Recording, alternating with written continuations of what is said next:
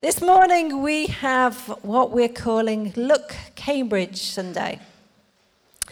And Look Cambridge is all the things that we do in our local community here in Cambridge. We have an amazing church. You are amazing people. Steve and I love being your pastors. We love this church. We really do. You don't sound very happy about that. We do. We really love you guys. And, thank you. We travel, and Steve has particularly been asked to travel all over the place recently. Since we've come back off sabbatical, we've had so many invites for so many different places. We were in Lambeth Palace on Thursday. He was in London last night at an all-Brazilian church. And we're talking through an interpreter because they were all speaking Portuguese. So he didn't come back till midnight last night because when they party in a Brazilian church, they party. So he had a great time. We also went last weekend, we went to Loughborough. We went to a young church, as Steve mentioned. We went to Loughborough and we had a great time there. When we go away, we're usually talking about you lot. That's what we do. We talk about Cambridge and we talk about what God's doing here. And we talk about what's happening here because we love you and this is our family. And when we go, we kind of tell the stories of what's going on. And last weekend, we showed a little video clip to think about what has been happening here in Cambridge. And I think we can often forget what God's done and what God is doing, because we're in the midst of it. I don't know about you, but I often think about where I want to be and where I want to go, and I think about the future, and I'm always looking for the more in the future. I'm looking about how I can improve myself, I'm looking at how we can improve things within the church, and it's always looking forward. But sometimes it's good to look back and think, how far have we come? And actually what God's done, and actually reflect a little bit. So I decided that I'm going to show you this video this morning so that we can have a little journey of reflection together. And you might recognize a few people in it, although they look slightly different.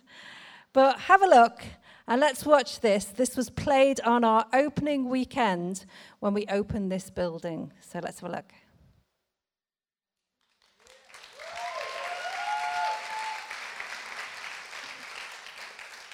How cool is that?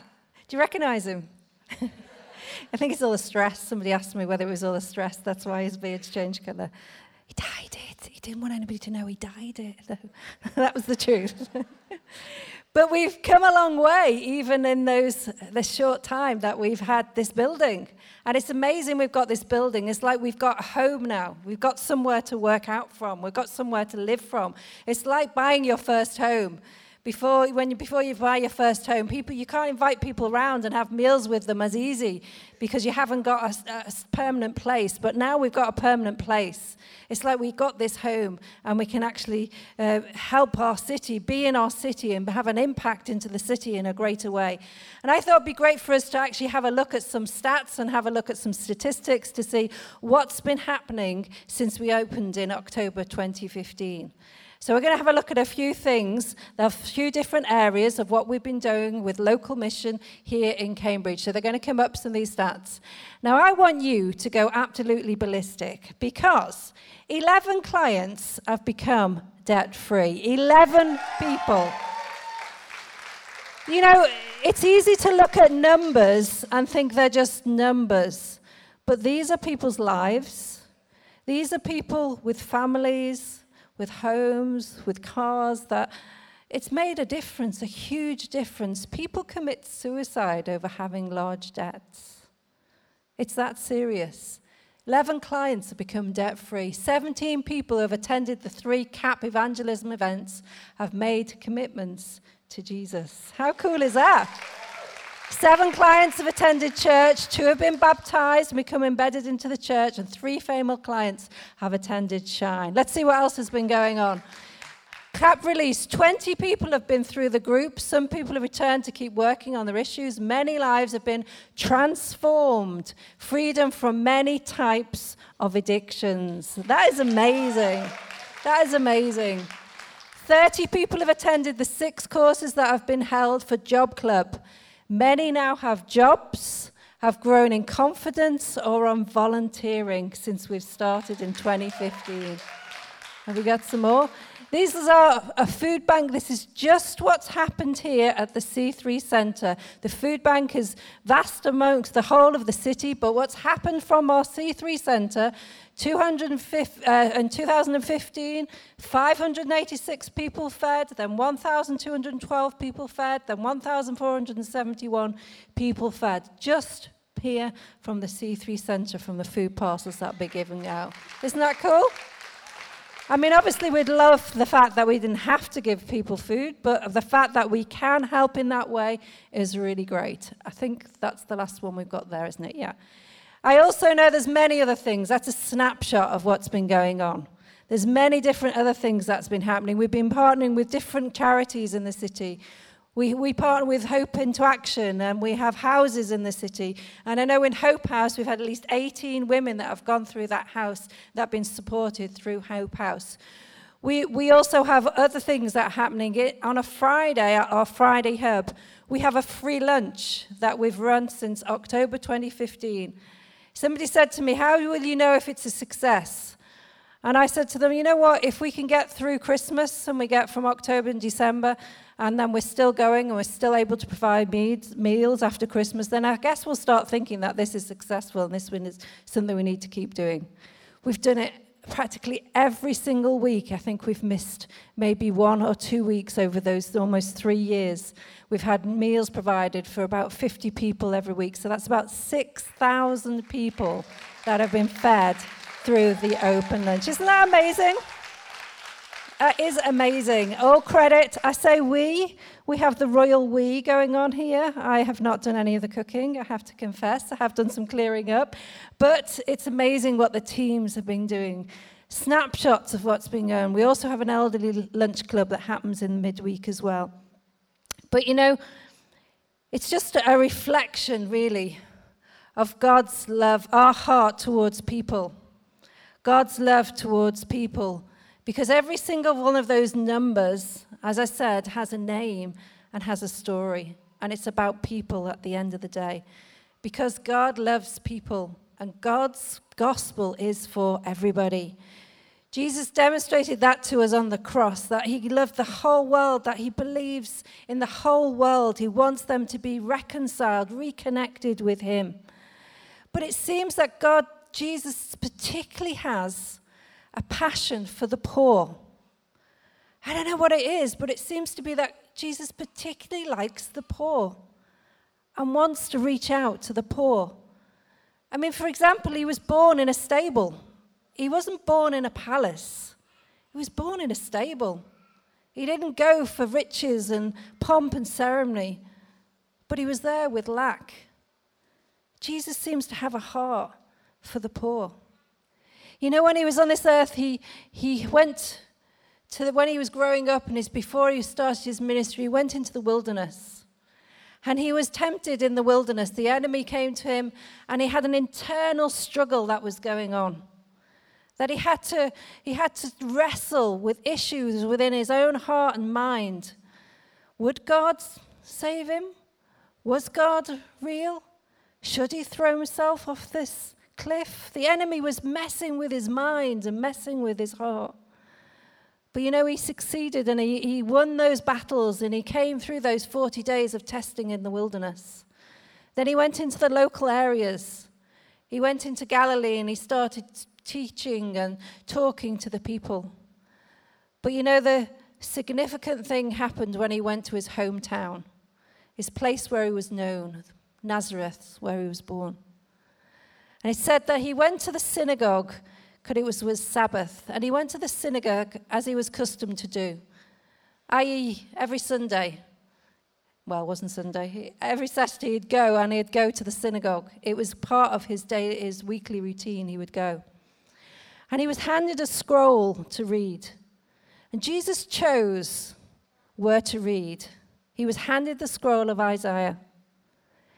It must be significant if Jesus chose the first time that he read a passage of Scripture, in the synagogue. The first passage he spoke from. Firsts always have significance. Well, the first passage that Jesus spoke from, he opened it up, and you know what it said? The Spirit of the Lord is on me, because he has anointed me to proclaim good news to the poor. Good news to the poor. Good news. He went on to say, he has sent me to proclaim freedom for the prisoners and recovery of sight for the blind, to set the oppressed free, to proclaim the year of the Lord's favor. Then he pulled up the scroll and he said, this scripture is fulfilled in your hearing. You see, the thing is, he was aware that God has set a pattern for the Israelites. He'd set a pattern many years ago before that there was going to be a pattern that the Israelites had to live. And every 50 years, God declared that all debts would be made free. Everybody would be free of debt. All the debts would be paid. Not only that, but all the slaves would go free. People who had been bought in slavery would go free. People would have no more debt. They could live in freedom. Not only that, that any land that they'd been sold off, they could return back to their homeland and they could have their land back again. God has set a principle, a pattern, that he wanted his people to live free from debt, free from slavery, from imprisonment, and to live free of greed, that they would have a land that they could go back to. Jesus was declaring when he went to the synagogue that this is the year of the Lord's favor. He was declaring that I am the Messiah. I am the one that the Jews have been waiting for. I am he who's going to release you from debt, not just physically, but spiritually too. Jesus came and he declared at that time when he read that scripture, it was so significant that this is the year of the year's freedom. This is the year of God's favor. And you know, we haven't stopped being in the year of God's favor. God is bringing favor. And Steve has a little song, and the year of favor is now, because the year of favor is still here with us. Jesus declared that he is bringing good news to the poor. That sounds like good news to me. It sounds like good news. What Jesus was saying, he was declaring, he was putting a stake in the ground and saying, I am him who you have been waiting for. I am he, the Lord, the year of the Lord's favor. You see, he mentions the poor, but why the poor? Why does he talk about the poor? Who are the poor? I wonder what we think of when we think about poor. Who would you put in your mind when you think that somebody's poor? We've probably got an image coming up here. Maybe you think of people, children, adults in other countries or this country's. They don't have stuff. They don't have food, or they don't have money, or they don't have clothes. Poor. Often materially poor is what we think of when we think about the poor. And they do need our help, and they do need God's help when we think about poor. Yes, that can be a definition of poor and poverty. Poverty, we would agree that people without things can be living in poverty and are poor. But you know, sometimes what we do when we stand in the gap for people who are poor, we kind of think of ourselves as the rich, and those are the poor. We can fall into giving handouts, making transactions, giving them stuff. Because if we give them stuff, then they won't be poor anymore. But you know, sometimes that can make us feel a little bit proud. Aren't we good? We're quite good, aren't we? We're good Christians because we help people and we give them things, and then they're all right then, and they're fixed, and we've sorted out their poverty. But you know, we can almost become a little bit proud in our own giving to other people. And in ourselves, we can become little mini gods in our own little mind. It's called having a God complex. And we can drift into it. I know I can. I remember a story, at times, not a story, it's a time, but it comes across as a story to you. But it was my life that I was living. I went over to Croatia at one time with a load of shoeboxes that we're giving out to the children with the Operation Christmas Child shoeboxes appeal. I went with my daughter, who was 10 at the time, Becky, and we went out and we gave out the shoeboxes. And we stayed with a pastor's family there, his pastor and his wife and 3 children. And they didn't have a lot materially in the house. And at that time, the little boy was about 3 or 4. And I remember that he was about 3 or 4, and they didn't have a lot of toys, and they didn't have a lot of stuff. And I remember coming home, and Josh at that time was a little bit older, he was about 6, and he'd just grown out of his absolutely favourite Spider-Man costume. He loved going around everywhere. He didn't mind the fact that we were embarrassed. He would go everywhere in the centre of town, everywhere with his Spider-Man outfit, with 2 little eyes in so he could see where he's going. He was Spider-Man everywhere. We'd be in the bank, and the queue in the bank, and excuse my son, he just thinks he's Spider-Man. I think maybe sometimes every now and again he thinks he's Spider-Man now, actually. Invincible, yes. But I remember going to this house in Croatia and thinking, this young boy, he hasn't got a Spider-Man outfit. How can he possibly live without a Spider-Man outfit? They're so fun. My son loves it. And I remember going home and getting a package and getting an envelope, padded envelope, and putting it in and putting a little note and writing the address on the front of the envelope and saying, this is for your son, for his Spider-Man outfit. And something inside of me thought, something doesn't feel quite right about what I'm doing, but nevertheless, I think this is a good idea, and I posted it. But thinking about it now, the fact that it was a Spider-Man outfit that had holes in and it was a hand-me-down anyway and wasn't particularly very good quality, I think maybe I would have given more dignity. Maybe if at least I'd given him a brand new Spider-Man outfit rather than Josh's hand-me-down. Or maybe I should have even asked him, would he like a Spider-Man outfit? I didn't think about that. I just think he needed to have a Spider-Man outfit because he didn't have one, and I had one, and I could give. We can fall into being the person that has the stuff and fixing people. But you know what? I don't think God calls us to fix people. I think God calls us to love people and to love people where they're at. That might involve them being supported and needing stuff in crisis times. But we mustn't think of ourselves more important than the people who don't have when we do have, because God loves us all. But I wonder who Jesus saw as the poor. I don't think it was just people who didn't have material things. Let's have a look at some verses, because in Isaiah, this is where he took the passage from.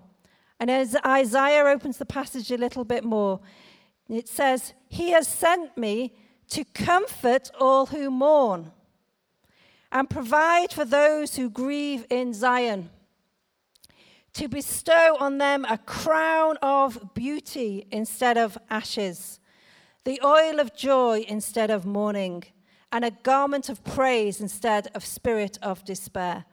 They will be called oaks of righteousness, a planting of the Lord for the display of his splendor. Jesus didn't just come to give us handouts. He came to transform lives. He came to give us strength instead of weakness. He came to give us joy instead of sorrow. He came to give us the ability to praise instead of despair. He came to give us a crown of beauty. That means dignity.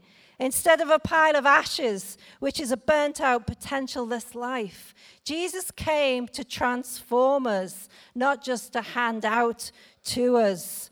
Jesus' life to us takes us from a place where we might be in zero, We might be in mourning. We might be in grief. We might be without. We might be weak. But Jesus takes us from that place of zero and he makes us into a hero. Zero to hero. Not a hero for our own sakes. Not a hero so that we're like Spider-Man. But a hero to the people around us. Because when he builds us up and he imparts into us, then we can impart and help and build other people up around us. He wants to make us into oaks of righteousness. Oak trees are strong trees. Oaks are strong. People can be supported by oak trees. Oak trees can be used for many very different purposes. Oak trees are strong and reliable. Jesus was saying, we are going to make you, I'm going to make you, God's kingdom is going to transform you into an oak of righteousness, an oak that is strong. And righteousness means when you're walking in God's order and God's way of things, God will take us from zero into a hero, somewhere that is a place of strength. A place of strength when God's order is what you're walking in and living in. You see, we all have messy and chaotic lives. We all are broken people. We all need a savior. We all need Jesus in our lives and in our hearts. And he will transform us from that human chaos that we all find ourselves in into his divine order. Poverty is not just about material stuff. It's about emotional stuff. And spiritual stuff, as well as physical stuff. And Jesus came to earth so that he could transform us, and he can work with us and make us into heroes around us. You know, I think this woman here, I've got a story for you. I think this woman here, to me, is a hero. I don't know about you. See what you think.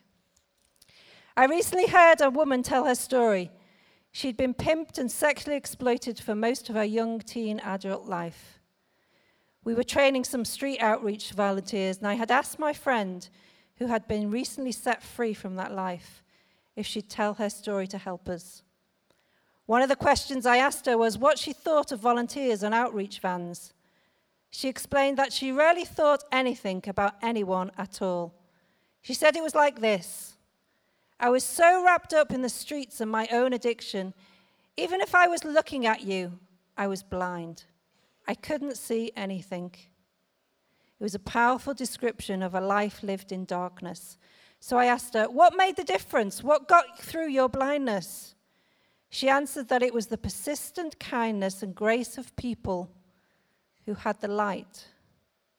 One time, after many times, one act of kindness got through. In the end, a kick in the darkness really did bleed daylight. And my friend finally saw that there was a way out, and she took it. Now she lives a different life and helps others do the same. It's the power of light and the willingness of people to journey through the darkness to let that light emerge. I asked her if she had any advice for us as we try to help others like her. She said, never give up, never stop praying, never stop trying. All of it makes a difference, whether you can see it or not. She's a hero to me. I don't know about to you. You know, we might look and think, what causes poverty?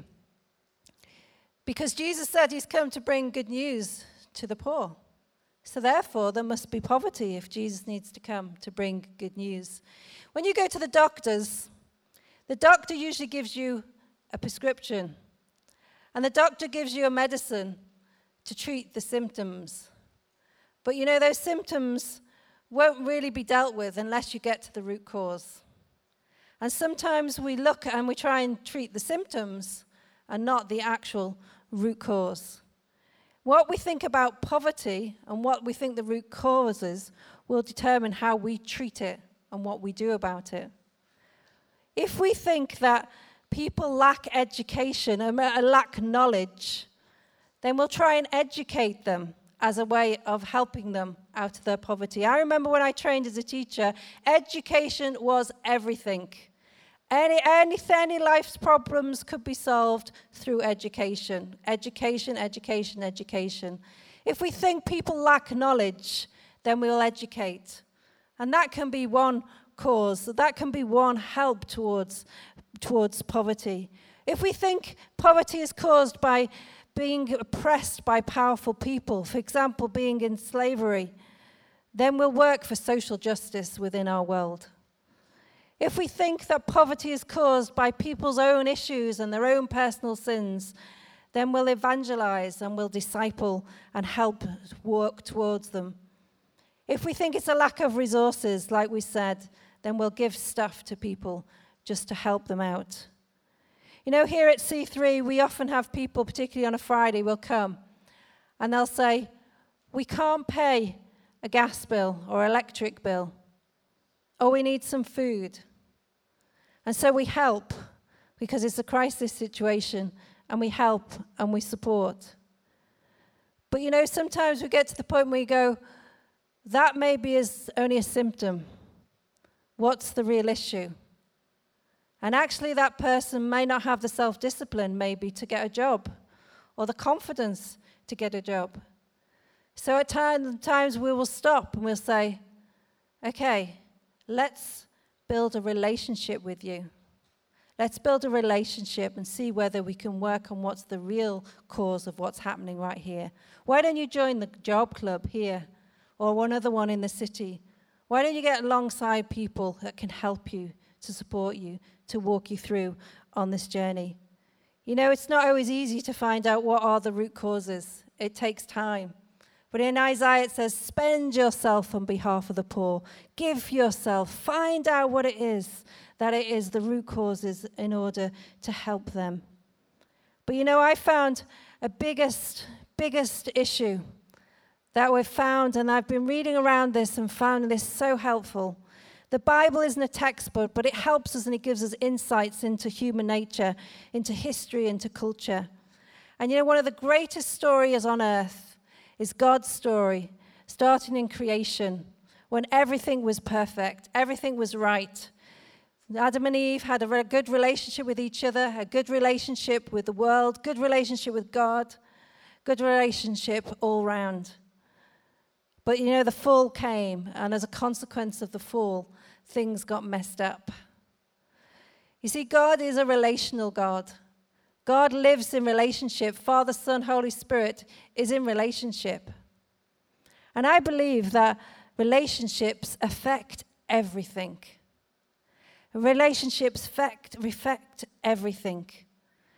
Our relationships affect everything in society, the economic system, the political system, the social system, the religious system. It affects everything. And when relationships are functioning properly, then people can actually work and fulfill their God-given purpose. But you know, there's 4 relationships, and I'll quickly look at the 4 relationships that are so key. A relationship with God is our first one. Every one of us has a relationship with God, whether that's a close relationship with God or a distant relationship with God. It's our key relationship that we need to look at, examine, work towards, be an intimate relationship with God. You might feel far away from God today. Then you may have some spiritual poverty going on in your heart. Draw closer, because he wants to be closer to you. We have a relationship with God, our key relationship that we need to work and look at. We have a relationship with self, our relationship with who we are and what we think about ourselves. But you know what? Every single one of us is precious. Every single one of us is unique. And you know why? Because each and every one of us are made in the image of God. Each and every one of us is precious. And we have to look at our relationship that we have with ourselves. You know, God said when Jesus was asked, what are the chief commandments? What are the things that I need to follow? He said, love God with all your heart, soul, mind, and strength. Love others. Love your neighbor as you would love yourself. So you need to love yourself. Your relationship with God, your relationship with others, your relationship with self. Your third one is relationship with others. And then fourthly, the relationship with the world around you. And that's where the physical stuff comes in. We need all these 4 relationships to work in harmony with each other. When any one of these relationships are broken, we can find ourselves in poverty.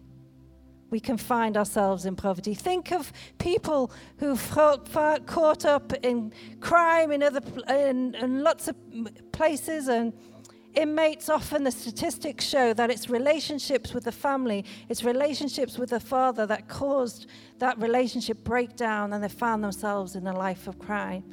Relationships with others, relationships with self, relationship with God, relationship with the world around us. When any of them is in strain, then we can find ourselves in poverty. But you know the reverse is true.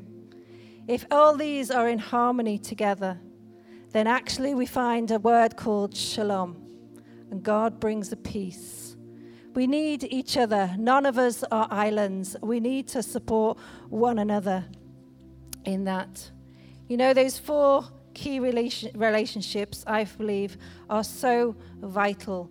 You know, for relationships, we might have relationship with the world, a relationship with others, a relationship with self. But if we haven't got a relationship with God, the Bible says, what would it profit if you gain the whole world, yet lose your soul? We must look at that also. You know, our response may well be, what do we do with all the poverty that is around us? How do we respond to poverty that is in our world? There's a great story in the Bible where Jesus was with his disciples, and all the crowd had come. There was 5,000 people that had come, and they'd followed Jesus, and they were hungry. They had been with him the whole day. And the disciples went to Jesus and said, these people are hungry. They need to eat. They haven't eaten all day. They need to get some food. So they said to Jesus, send them away so they can go and get some food. Sometimes that's our response, and think it's too big. The need is too great. Send them away. Let somebody else deal with it. But you know what Jesus said to them? What have we got? Go and find out what you've got. Go and find out what's in the crowd. And they came back with 5 loaves and 2 fish. It seemed so small, so insignificant.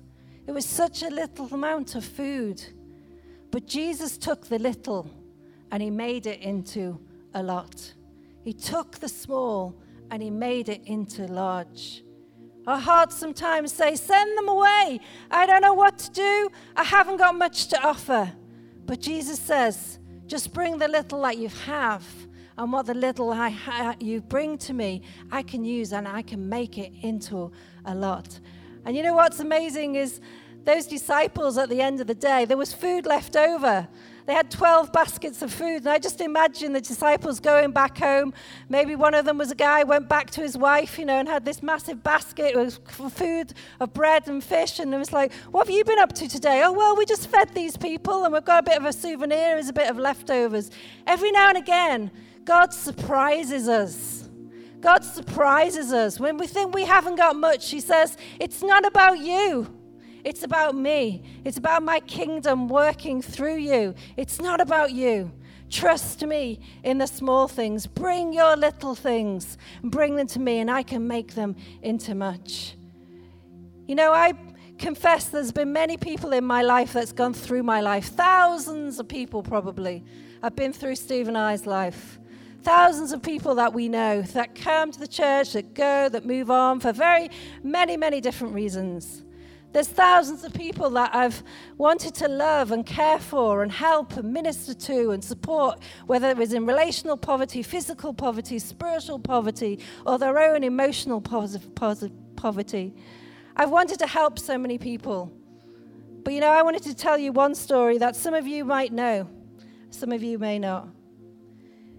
There was one young lady that I got to know. She was 17 at the time, and the first time I spoke to her, it was at her baptism here at C3. Not here, but in another place. She'd come at the age of 17, and she'd come to C3 because online she'd listened to Steve and I talk about bereavement and grief. You see, a year earlier, she'd lost her dad suddenly and died very suddenly in an accident. She was an only child, and she'd found faith through what happened to her father. And she came along to C3. And at her baptism, she spoke, and I thought, who is this girl? She knows what she's about. So I got to know her a little bit and started chatting to her. A few months later, she'd got involved in the youth. She got involved with what was happening here in C3. A few months later, her mum got seriously ill. Her mum was really, really ill in hospital, in a coma. And my heart went, what is going to happen? She's an only child. She's just lost her father. She's 17 years of age. We need to do something. And my heart was like, let's do something. I haven't got much, but I've got an extra space at the dinner table. I can invite her for coffee, or I can take her to the Shine course that was going on at the time, and I can do something. And she started to come to our home a little bit. She got friendly with our daughter, Megan. Her mum was in the hospital in a coma. You know, she prayed and asked us to pray, and we prayed.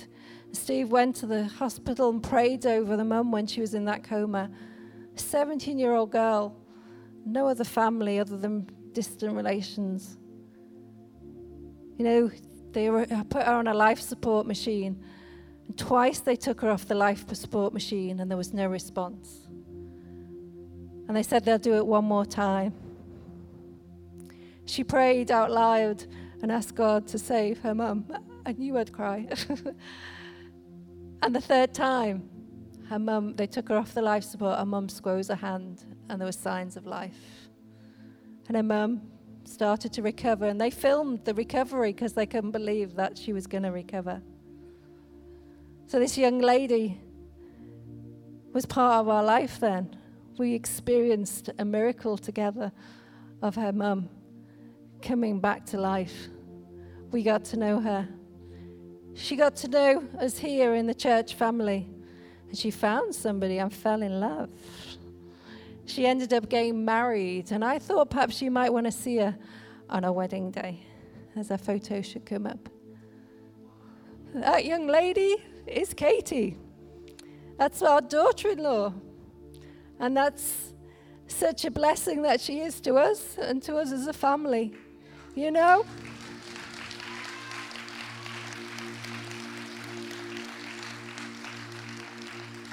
God takes the little. It was just a heart to say, come on, we need to help. We need to put you at our table and just support what was going on. She's now given us a beautiful grandson, and she's a wonderful addition to our family. You know, God uses everything. Josh has always told me he would find somebody in the house to marry. I didn't literally mean he meant in our house. He meant the house of God. Don't go wandering out. Look for them in the house of God. But you know what? God wants us to have relationship, not just to give stuff to people and try and help people and think we've got all the answers and you need to have all the answers, but come alongside to build a relationship, to journey together, to find God's heart together, to love together, to be the light that this city so desperately needs to hear from us.